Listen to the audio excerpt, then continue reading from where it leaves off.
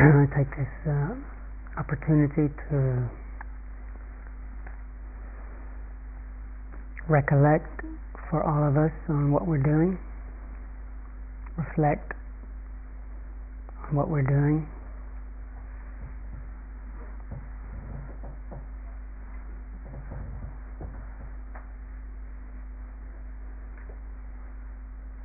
and hopefully to consider some aspect of the Buddha's teachings which we're contemplating,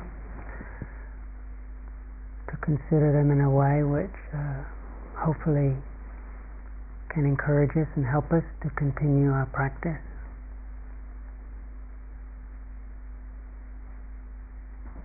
Practice of recognizing that which is causing harm, that which is causing stress, recognizing that which is painful, learning to patiently and courageously turn our hearts to be willing to receive, feel,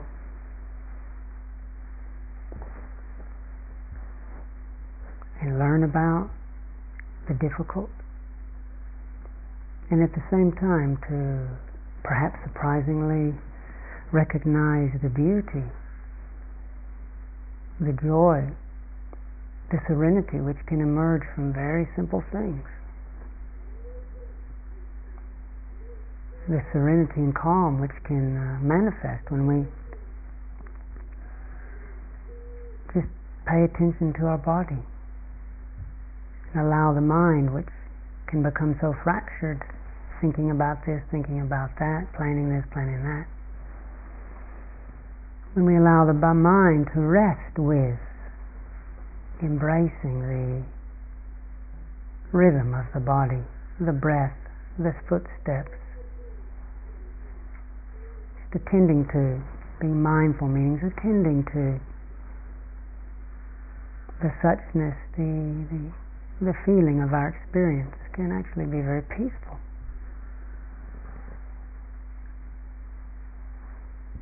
And that's a beautiful thing if we can experience that peace or know that peace. But it's also no need to get really discouraged if we don't experience the peace and feel a lot of rebellion in the mind and factors which hinder the mind. And then learning to befriend those very states.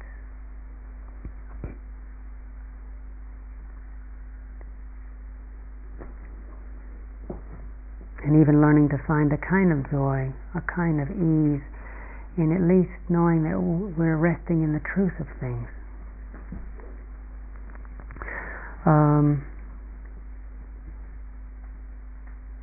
The truth of things.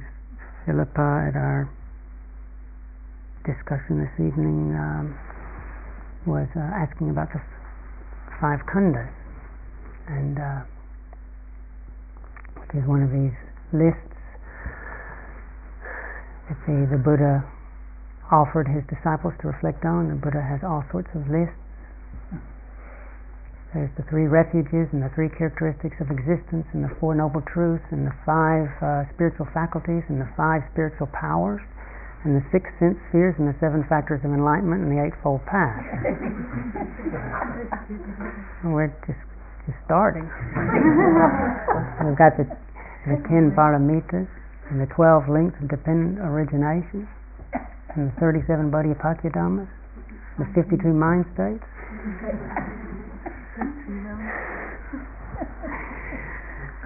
And sometimes when you get a whole bunch of lists together, that can be overwhelming. But actually, the list, the idea of the list was a reflective simplification. Was something that could actually help simplify. And so, with these 5 Khandas, which Philip has brought up, which we chant every morning. If you remember, we're talking about the 5 focuses of the grasping mind. That's a certain way of talking about it. But Khanda means lump or pile or heap. The 5 heaps. It's as if you were going to an open market and you saw kind of a heap of rice and a heap of tomatoes and a heap of oranges and a heap of green beans and a heap of something else.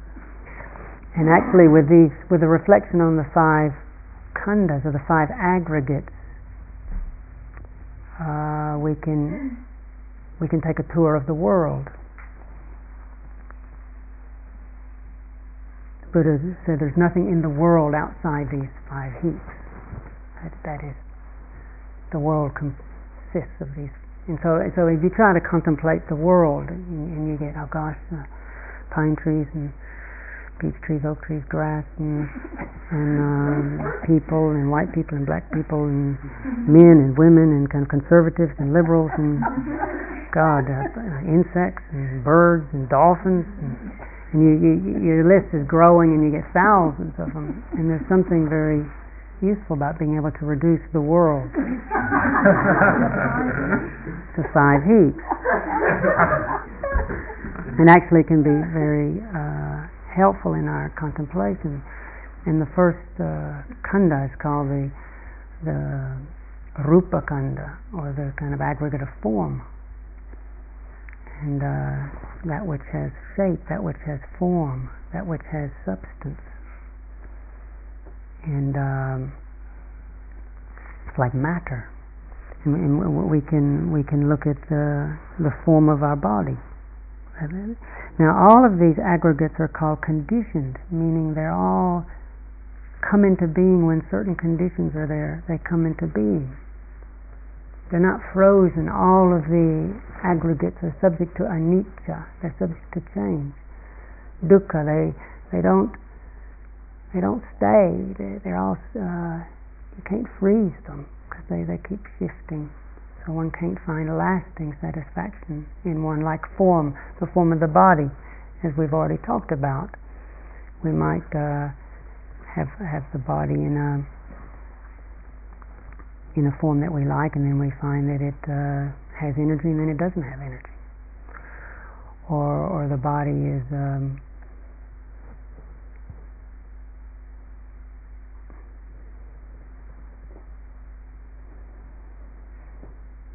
or we all know the experience of when as we're growing up, or not even just as we're growing up, how when we talk about form being an object of the grasping mind, when the mind identifies with the form, we know how we can be horrified at something that appears on our face. If we're growing up and suddenly a blemish kind of seems huge, seems vast, and we just can't possibly face the world without a kind of paper bag over her. But so the Buddha said, just reflect on your own body is a form. But this form isn't just, though the concept makes it sound like it's a thing. Body sounds like a thing. I mean, there's a word for it, my body. But the concept is very misleading, because this body is being continually propped up and sustained by conditions, like the fact this body stays like this because I'm breathing. If I stop breathing and you looked at me in 5 days in this heat, you think I look bad now. You should see what I look like. We don't drink water. If this body is recognizable as a body because it's not on fire. I mean, if a big fire came here, the condition for me to continue is that I'm not sitting in a fire, because in the body its form changes. This body also is conditioned by having my mother and father come together. That allowed this body to begin. It's conditioned by all sorts of things. Anything we point to. The flower is part of Rupa Khanda. The earth is Rupa Khanda, and the earth itself is conditioned, and it's in a dynamic process, which also won't last forever. The solar system you can call Rupa is a recognizable form. Gaia House is part of. It's a form that we can recognize. So when we consider the Rupa Khanda, the aggregate of form, we consider our own, what we call our own form, and we consider all form. And the Rupa Khanda is made up of solidity, the earth element, that which is hard, that which has kind of shape. It's made up of cohesiveness, something that sticks it together, that keeps things kind of glued, is called the water element, the cohesiveness. If things are just earth, they tend to crumble. So this is in a Buddhist way of talking. See, the cohesive element is the water element. The movement element is called the vibrating element or the air element. So like the movement element that we've been contemplating a lot this week is the vibrating, vitalizing element which gives vitality to this form. It's the breath. And then the transforming element is the fire. So all forms, to some degree or other, all Rupa Khandha has different variations of mixtures of these elements. Like the fire element allows us to digest the food. It allows us to transform the food. And the forms on this plane draw a lot of power from the Rupa Khandha, the form of the sun. The food we eat captures some of that power.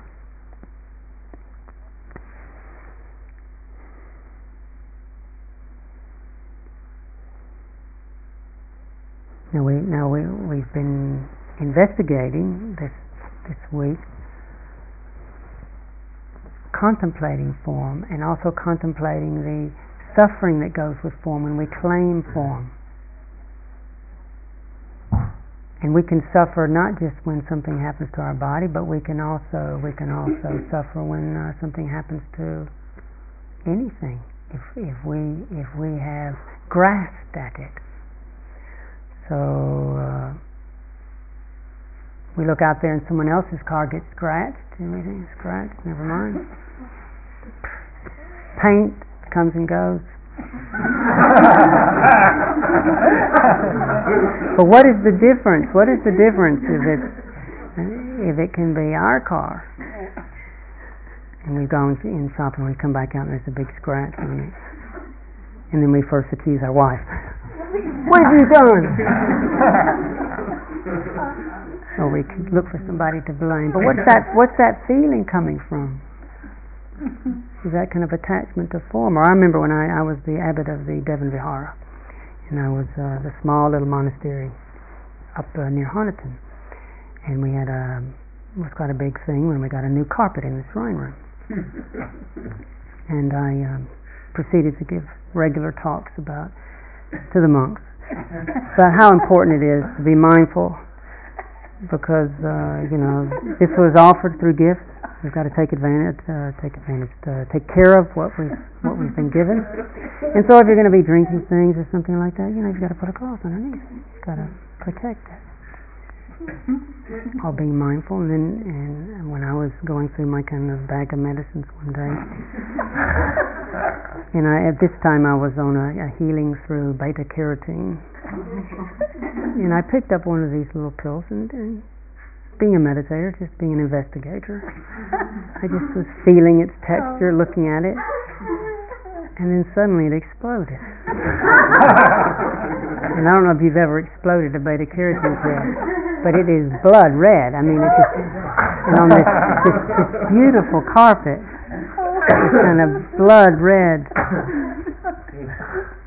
Now, when there's attachment to form, even if it's not your body, there's pain immediately when something happens.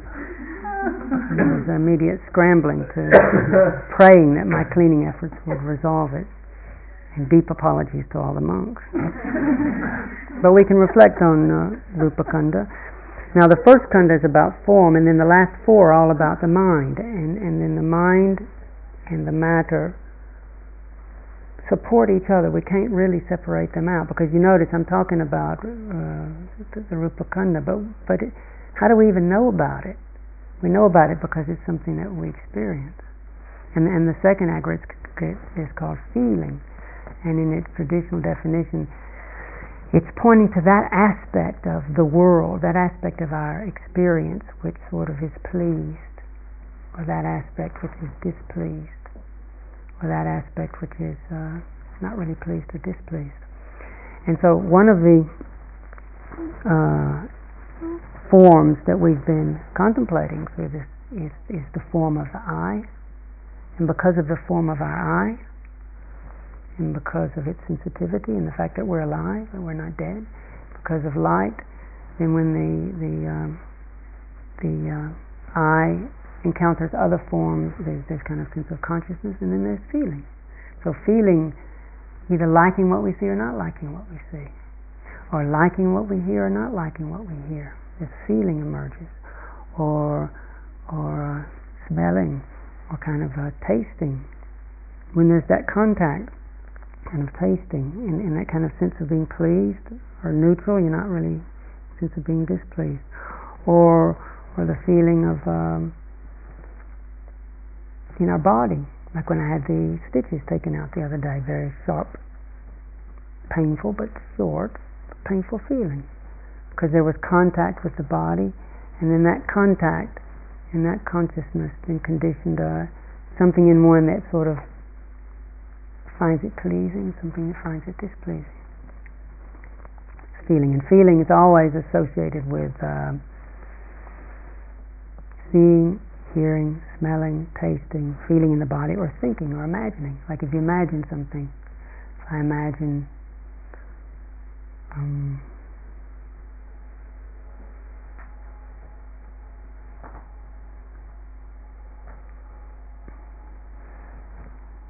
my imagination just dried up.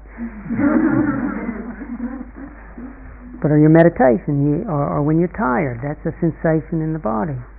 And so there's usually a kind of painful association with that. But what one person finds pleasing, another person finds painful.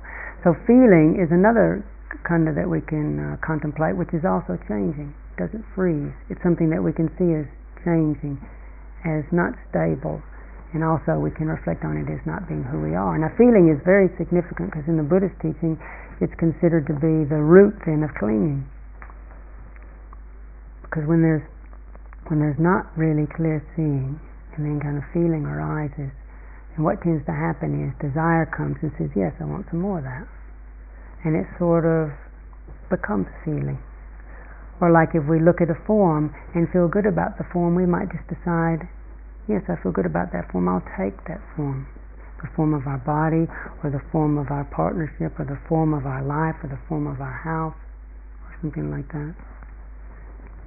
So when there's a pleasing feeling, there's this tendency to take birth in that feeling. And then when we take birth in that feeling and become that feeling, then that conditions death. That means, because then when the feeling changes, there's a sense of something has happened. So what we can reflect as meditators is start to notice how feeling is happening all the time. Just like right now, what we see, there's either pleasing or displeasing, or kind of neither one. Or what we hear, like in the chanting, there's some chanting we like, some chanting we don't like. And we just notice. Or kind of in our meditations, to kind of just notice how much of an interesting dynamic there is around in our meditation, of liking some things and then this ancient tendency to move toward the light, and then not liking things, this painful feeling, and moving away. And things that are neutral, sometimes just thinking, oh, that's just boring, you know. And one of the things about watching the breath that is not easy is that many of us have been conditioned to think something which is so unexciting. It's not particularly stunning in a pleasant way, or not particularly horrific in an awful way, unless we're choking, or unless we have a terrible asthma attack or something like that. And so oftentimes to give attention to the neutral is very difficult, and yet we can learn a lot about equanimity and serenity when we learn to give attention to the neutral. And so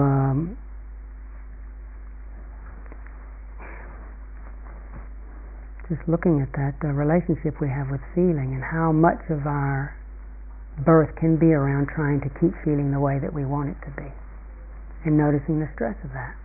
The third, but feeling is a mental factor. You can't point to it as something you can see with your physical eye. I mean, show me a pleasant feeling. You can't.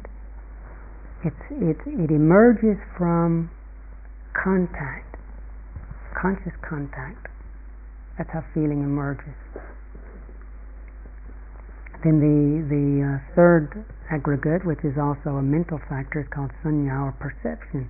And that's this aspect of nature that labels things, that can remember things, that can designate. I mean, what is it in our life that can say, Philippa, floor, space, roof? I mean, if I didn't have some capacity to remember or to hold an image, I would just kind of... I mean, like children, that's why, these little children, their eyes are kind of so big, they're not at first, not designating so much.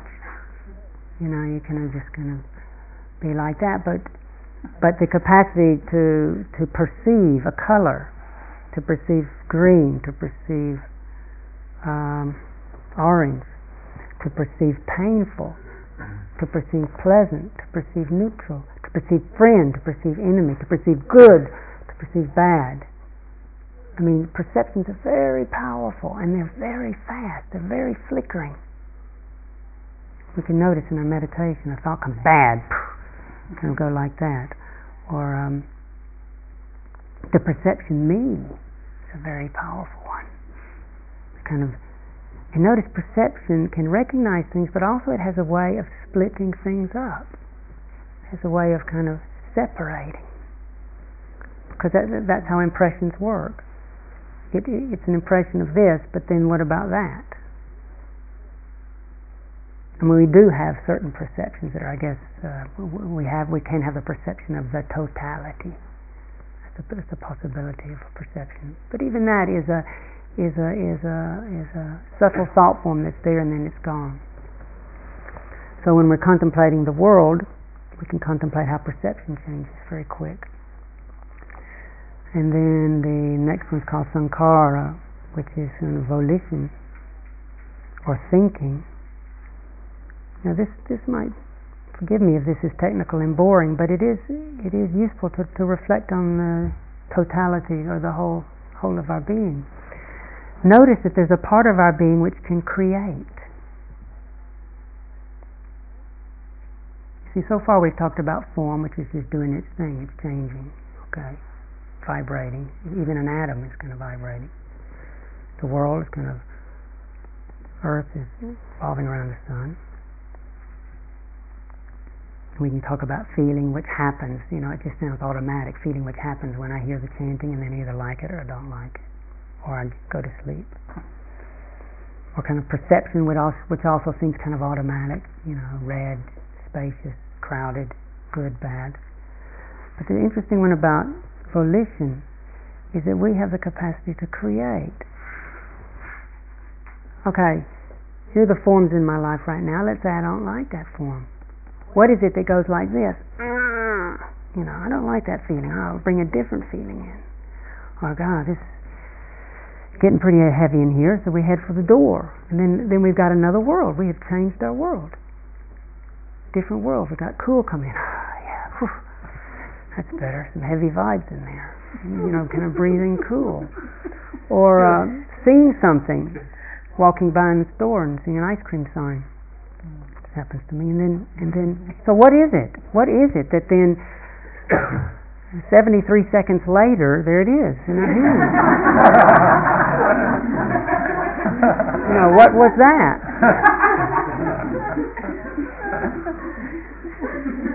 That's called sankhara.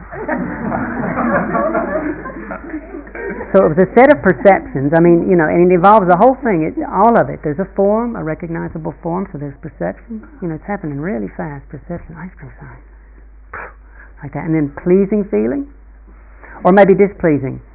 It might be a kind you don't like. Displeasing. Let's go looking for something else. But if it's a pleasing feeling, then Jatana moves right in there. Volition. It shifts the matter. It turns your body. You start kind of walking through there, finding your wallet or finding whatever it is, and then that happens. So desire, or also the same thing. Something happens and somebody says something that you don't like, and you change the reality. You close the door in their face. I mean, what is that? That's volition. It's kind of changing the world. Being motivated in that case by an unwholesome tendency. desire to kind of blot out. But sometimes our creations can be generous, sometimes they can be wise, sometimes our creations can be mixed, sometimes they can be jealous, whole things that we create out of jealousy, whole things we create out of envy, whole things we create out of spite, whole things we create out of love, whole things we create out of compassion, whole things we create out of recklessness. So this, and we can actually explore volition. It's very fascinating.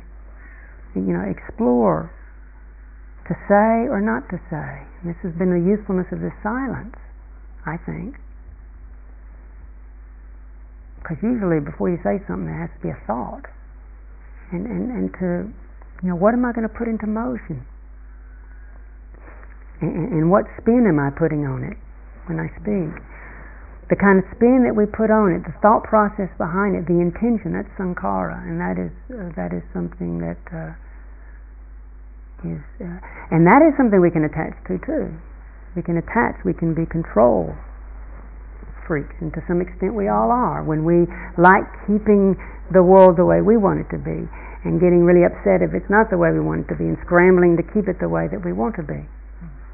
Sometimes it can be out of greed, sometimes it can be out of aversion, sometimes it can be out of wisdom and compassion, and there isn't a stress in it. But the only way to know the difference is through really starting to notice our volitions, our intentions, our thought processes, and how that leads to movement, how that leads to speech, how that leads to action. And the last khanda, the last heap, is, and so there's our intentions and everyone's intentions. There's our form and everyone's form, and the earth and all the stars, and doing their kind of dance of form. And then the conscious contact with the forms of life, the thoughts, the feelings, the substance gives all the feelings. So our feelings and everyone else's feelings is all part of the khanda of feeling happening all through the universe. And our perceptions and everyone's perceptions through all the different kingdoms of life. And our volitions, and it's not just humans that have volitions. You can see animals have the power of willpower, have the capacity to want or not want. And the last one is consciousness. And this word is used in a particular sense. It means that aspect of our life that notices. So there's the form, but then there's noticing the form, and the two go together. You can't have one without the other, really.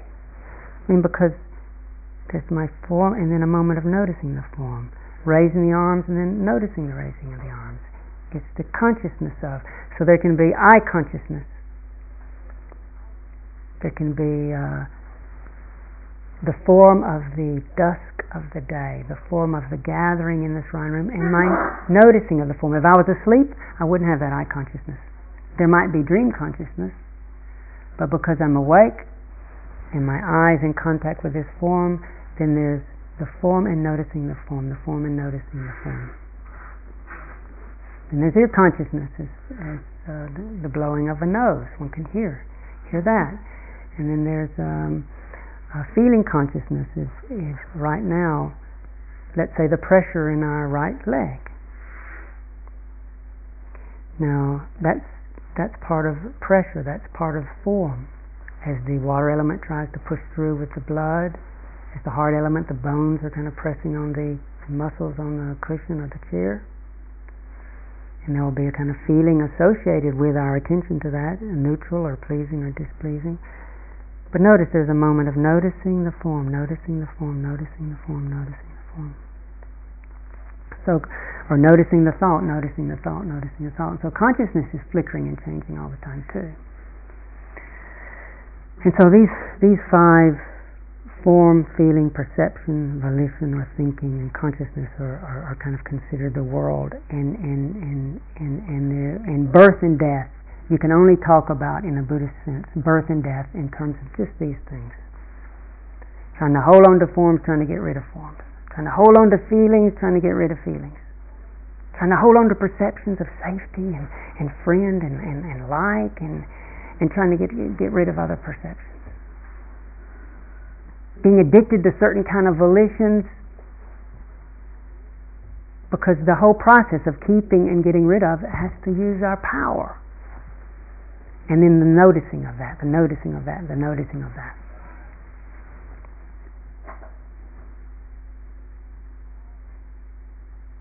Now all of these things are what's called created. All of them are conditioned, just as I talked about my body coming together through my mother and father and all the elements. Everything we've talked about, the pleasing sight of the ice cream sign, happened because the sign was up there and my eye was open and it was hot. Those factors came together. If it was freezing, I would see that and there wouldn't be any kind of pleasant sensation. It might be an unpleasant sensation.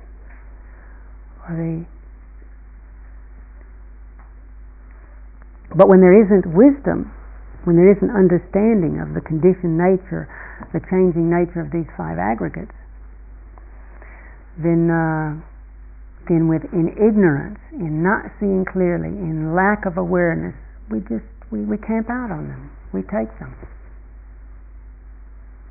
And we might identify with a clear complexion and feel happy with that. And then something happens to our complexion and we drop into hell.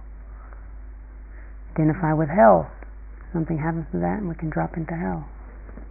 And we've been through all of this. Now the Buddha taught, he said that if there was... Now all I'm talking about is called the condition, the realm of birth and death. The Buddha also taught, he said, there is an unconditioned, there is an uncreated, there's an unoriginated, there's an unformed. This might sound a bit funny. He said, monks, if it wasn't for the unconditioned, uncreated, unoriginated, unformed, there would be no escape from the created, from the conditioned, from the originated, from the formed. If all there was just these khandas, these heaps, just form and perception and feeling, volition and consciousness, the Buddha said there would be no escape. But he said there is this, that which doesn't die is another way of putting it. That which hasn't come together. What comes together comes apart is a kind of a law. All these heaps arose and then they cease because they've existed. So the word existence is good for describing the heaps. Existence is built around ex, which means out, and istance comes from the root sistoir, it means it stands out. Something that stands out, then it comes back. The flower exists, its form appears, and then it goes back as it dissolves back into the earth. The flame appears, and then the candle gets used up. Our life appears, and in time the form which we can recognize as Kittisaro goes back. And any form that one points to, any feeling that one points to, any perception follows these laws.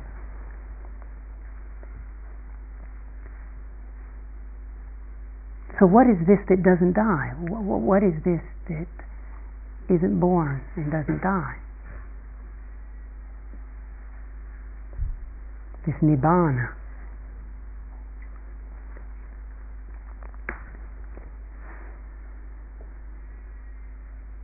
Now in some,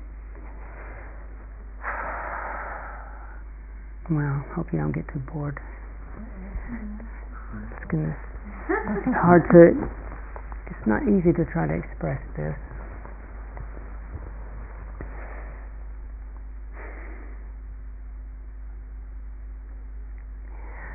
The Buddha didn't start by saying, I discovered the unconditioned. Believe me, just believe me and just say it. I believe in the unconditioned. I believe in the unconditioned. Do you believe in the unconditioned? Who believes in the unconditioned? You don't believe in the unconditioned? Do something to that guy.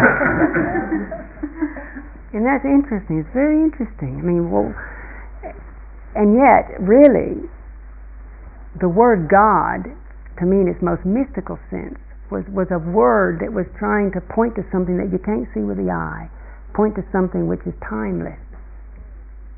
And it used to be a word which one had reverence for because it reminded one of that which needs to be really deeply understood.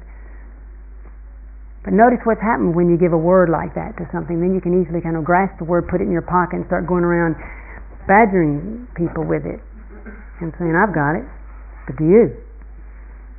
And so rather than kind of telling everyone to leap up to the unconditioned or to believe in the unconditioned, the interesting thing is, to believe in the immortal. The Buddha started from the ground. He started practically. He said, look at the mortal. Look at the conditioned. Look at the painful. Look at the ordinary. That's something we can do. It's through not understanding the mortal, not understanding the changing, not understanding the condition, not understanding what comes and goes. It's only through not understanding that we then don't recognize that which is, that which timelessly is. So notice what we've really, though I didn't bore everyone the first night with this kind of dry tour of the world of the 5 Khandas, but really all we've been looking at, what we've been, it'd be much more exciting to have a big balloon and say, I'll take everyone on a big trip. But what we've been doing is touring the Khandas. What we've been doing is gathering your quality of consciousness, your quality of noticing. That's what we've been trying to do. It's a changing thing. It's not in concrete our mindfulness. We have moments of being able to notice, moments of collected consciousness. Noticing what? Noticing the breath, noticing something that's very mortal, very changing. Noticing the in-breath, and then it dies into the out-breath. In-breath, it dies into the out-breath. So we've been contemplating form in its changing nature, contemplating sound in its changing nature, contemplating moods. And what we've also noticed about these Khandas and about these, especially this Khanda of volition, we've noticed this tendency to make assumptions, this tendency to claim and to own and to cling. Started to notice that, this tendency to make a self out of dullness, to make a self out of agitation, to identify and get caught up in. But by limiting ourselves to a contemplation, by setting up a structure, a temple, a boundary. The old word temple meant template, having a boundary, like a shrine room, or a posture, or a walking path, and within that boundary, committing oneself to that so that one then could notice the flow of life, the change of life. We've had the opportunity to see mood shift and change, to see the breath shift and change, and then to begin to start to discover a quality of space around it, to begin to discover that the breath moves, but there's still a stillness. What's that? The moods come and go, but there's something that's behind that.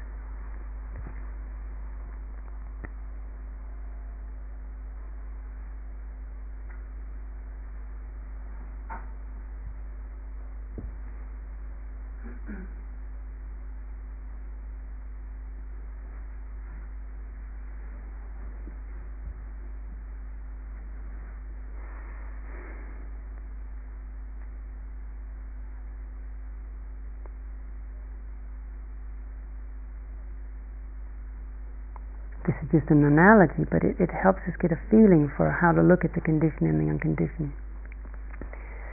The nature of perception and the nature of consciousness, when it's guided by not really clear investigation, tends to be preoccupied with forms. But how often do we see around the form? Do we see the space around the form? We see the people. We see what we like. We see what we don't like. But without the space, what could happen? We couldn't even use this room unless there was a space. Space doesn't really, it's hard to talk about a quality of space, but space allows a framework within which things can arise, things can come, and things can go.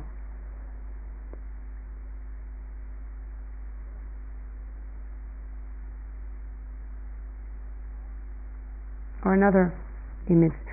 One night I was traveling back from a teaching engagement in London years ago, and the driver I was with, a good friend, was falling asleep at the wheel, and he said, "I'm falling asleep at the wheel, I got to pull off the road." So he pulled off the road, and in a few seconds he was snoring, and I was sort of sitting there. And we were in the middle of nowhere, and I was sitting there looking out the window, black night sky, and then just in the middle of nowhere, then this amazing thing happened. This fireworks display started, and something went up and it went and this kind of greens and reds and yellows, and I was thinking, Richie, and then I thought, God, he's sleeping. I mean, this is my show. And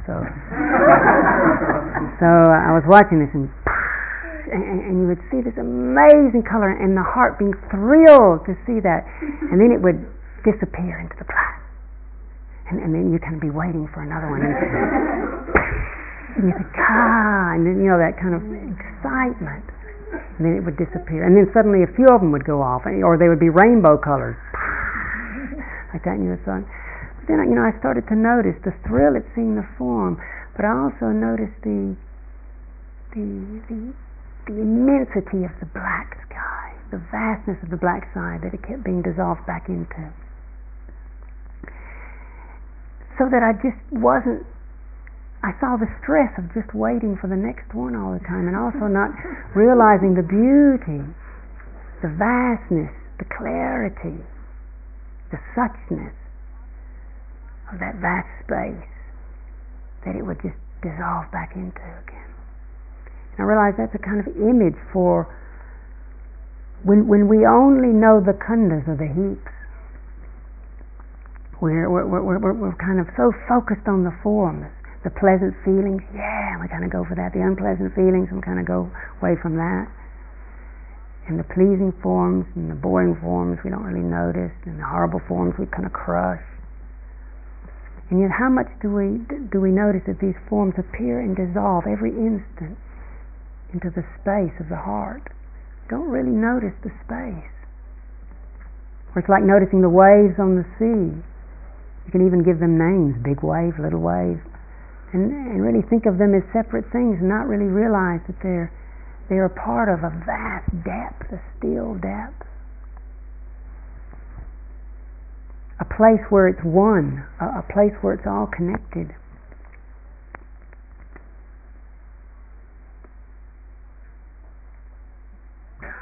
Where it's like in the garden, maybe to those who aren't gardeners, which I'm not, when you notice, there's an oak tree, aren't they strong? Yeah, they're really impressive. And that beech tree has got beautiful, sleek bark, and very, very beautiful. And the birch tree is a little bit, it's pretty, but it doesn't have the strength of.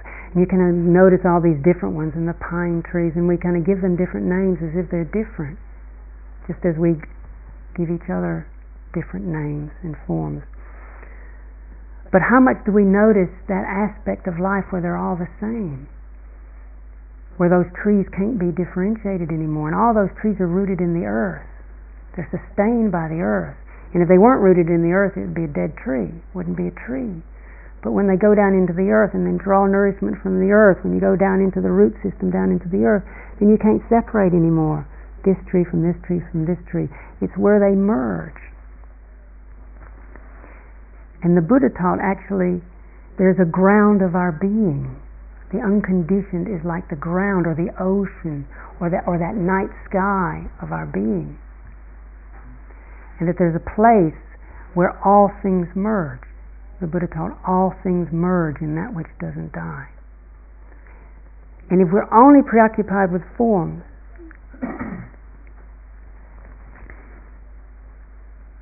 then we won't notice that spaciousness, and we'll only know birth and death, because we'll grasp at a form and wonder why it lets us down, and then blame someone else, not realizing we've asked the world of change to do what it can't do, asking a rainbow to last forever.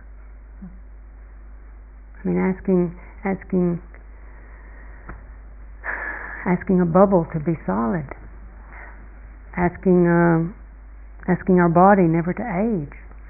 That's such an unfair demand. And we start blaming people. when our pleasant feelings don't keep lasting. So in meditation, when we start to notice forms arise and forms cease, we start to notice the space around form, the space around a thought.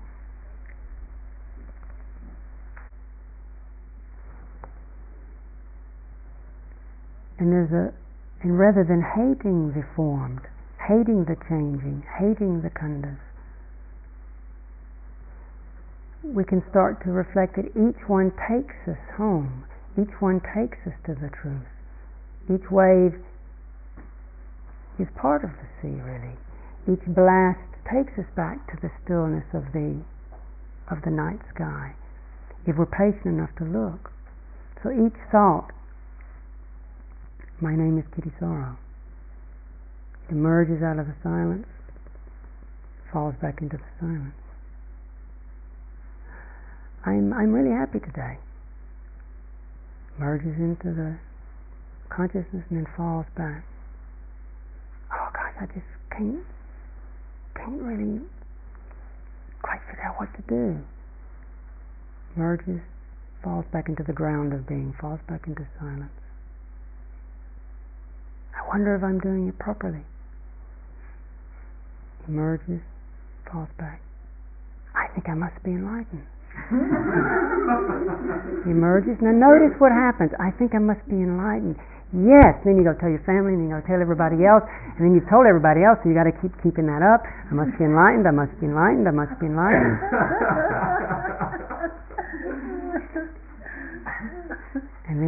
And then you really suffer when your beta carotene falls on the carpet, and then you think, oh, I'm not enlightened. I'm actually not enlightened. I'm not enlightened. I'm not enlightened. I'm not enlightened. I'm not enlightened. I'm not getting any words. Not the right. Damn. Not enlightened. I'm not enlightened. And then someone else says, no, but your samadhi's good. You're on the path. I'm on the path. I'm on the path. I'm on the path. I'm on the path. I'm on the path. I'm on the path. And then someone else says, you're going to hell. You don't believe in God. God, I don't believe in God. Now what is that? That's called not recognized. That's being addicted to the form. Confident form, yeah. Doubtful form, doubt. Unhappy form, unhappy. Now what happens in our meditation if we see form arising and ceasing? It's not self. It's Dhamma. It arises and ceases. And so where are we abiding? That very willingness to see the change, to not be moved by it. We're standing in a different place. We're not standing on the flickering definition of consciousness that I'm talking about. We're standing in awareness. We're standing in being. We're standing in non-grasping. So that the birth and death, the natural birth and death of thought, the natural birth and death of doubt, the natural birth and death of happiness are seen for what they are. And there isn't this deluded tendency to kind of jump up on a bubble and try to build a house on it. When we really see that the thought, I'm enlightened, is a pretty shaky place to build a house. I mean, just listen. I am enlightened. That's just a bubble. And to get so excited about that thought coming into the mind, and if we build a house there, then the thought that comes in, I'm not enlightened, but becomes a major threat. So what happens if we just begin to see thought, to recognize thought, to recognize feeling, and then we realize that in non-grasping, things arise and cease, and we're abiding. We're not standing though on a certain form. We're not standing on a certain feeling. We're not standing. We're standing in the relinquishment. There's non-grasping. So what's holding us? You could call it the ground of being if you like. You could call it Buddha if you want to. You call it God. Doesn't matter what one wants to call it. But that's just a calling, just a name, which is another part of the transiency. But the rest, the peacefulness, comes from that relinquishment and that resting. I call it the bed of being ill for so long. The bed has become a great symbol to me. It's the bed of being. It's the kind of when I was in the hospital after my wrestling career ended, when a Japanese American wrestler who became a friend of mine when I was still had Olympic aspirations, and they got quickly shifted when I put my shoulder in the wrong position. He threw his hip in there and it got ripped out. So I had 4 stainless steel screws put in this. Then when I started to shift my wrestling style, after that healed up and then the other one got hurt, I finally gave up wrestling. But anyway, when I was in the hospital with this thing, there was after I had these 26 stitches and the 4 screws and the big operation, and I was on the bed. And there was the bar above the bed, and then there's a bed back there, and you're sitting up, but you're tired, and you can't hold on anymore. You're just exhausted, and you wanna lie down, but it's so far. I mean, is it really going to be down there? your shoulders hurting. Oh God, I don't know. And you just don't know what's going to happen if you let go. You just don't kind of know what's really going to happen, and it'll hurt. It's going to hurt. It's going to hurt. But you let go, and you fall, and it catches you, and the bed catches you. Or when you're lying down, you're on the ground floor. You're on the earth. You're on the bed, and you can rest, and you're held there. And it's just effortless. And if we can have the trust to actually start to experiment, just holding lightly and letting things change, letting the breath come and go, and letting the feelings come and go, and allowing ourselves even to be with the unpleasant and even the neutral, and getting a feeling from being caught. You only fall so far, and then you notice, hey, this is all right. One's being held by our being, by our awareness, and that's not part of the Khandas. It's not a heap. It's because within that awareness, everything appears. The whole of the totality is arising and ceasing in that awareness. And so the Buddha taught that the actual letting go of greed, the letting go of hatred, the letting go of delusion, the letting go of clinging, we don't go off to some other place. We just notice what's always been here. We notice this quality of peacefulness. And then in our moments of forgetfulness, there's pain. Not the pain of that is just the pain of having a body, but the mental pain, the pain of birth and death, the pain of grasping, the pain of stress. And we know it's because we're clinging to something. And then that pain then can be a friend to help us sense, hey, what's going on here? And then we practice working skillfully.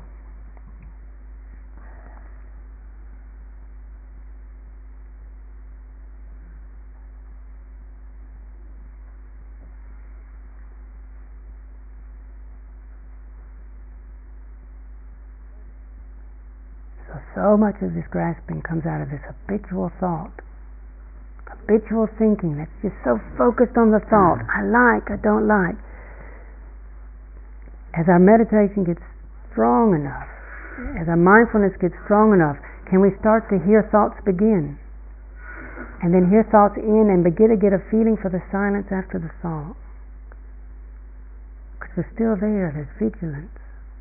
And notice how much of our sense of safety comes from defining who we are by saying, I'm good, I'm bad. Just feeling the stress of that, and get used to when the thought ends, being at ease, just being in the stillness, not being supported by something which is illusory. Doesn't mean we shouldn't think, but we're not leaning on thought, we're just using thought in its suchness. And using the who's making a problem, to let the mind go quiet for a moment and notice how the bubbles of thought keep dropping into the ground, into the heart.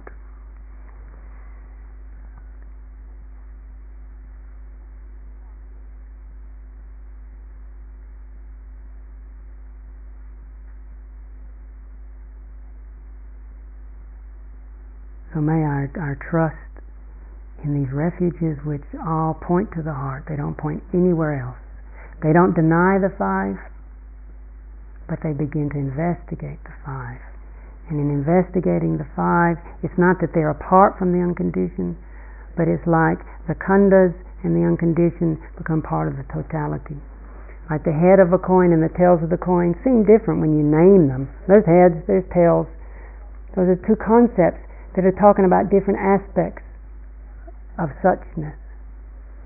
And there is an aspect of suchness that's moving and changing and flickering, but within the movement of the breath, within the movement of the heartbeat, within the movement of the thought, there's also a stillness. There's also an always isness.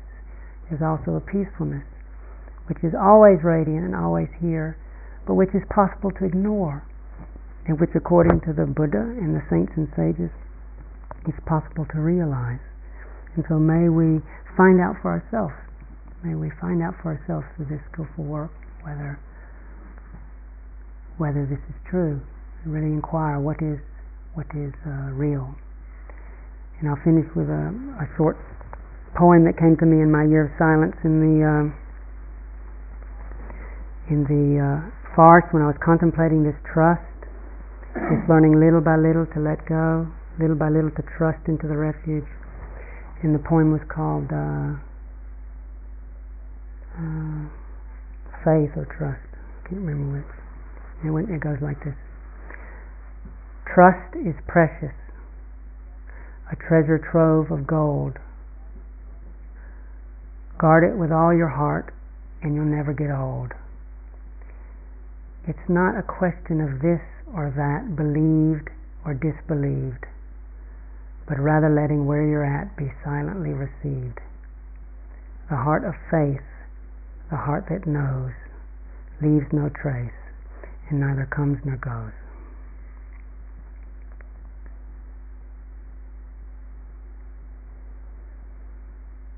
May the Buddhas and the Bodhisattvas and all the saints and sages really, in our good friendship, keep helping us to have the strength to begin again each day and do this practice. So I'll offer these words for your consideration, and I apologize if it was too long for you tonight.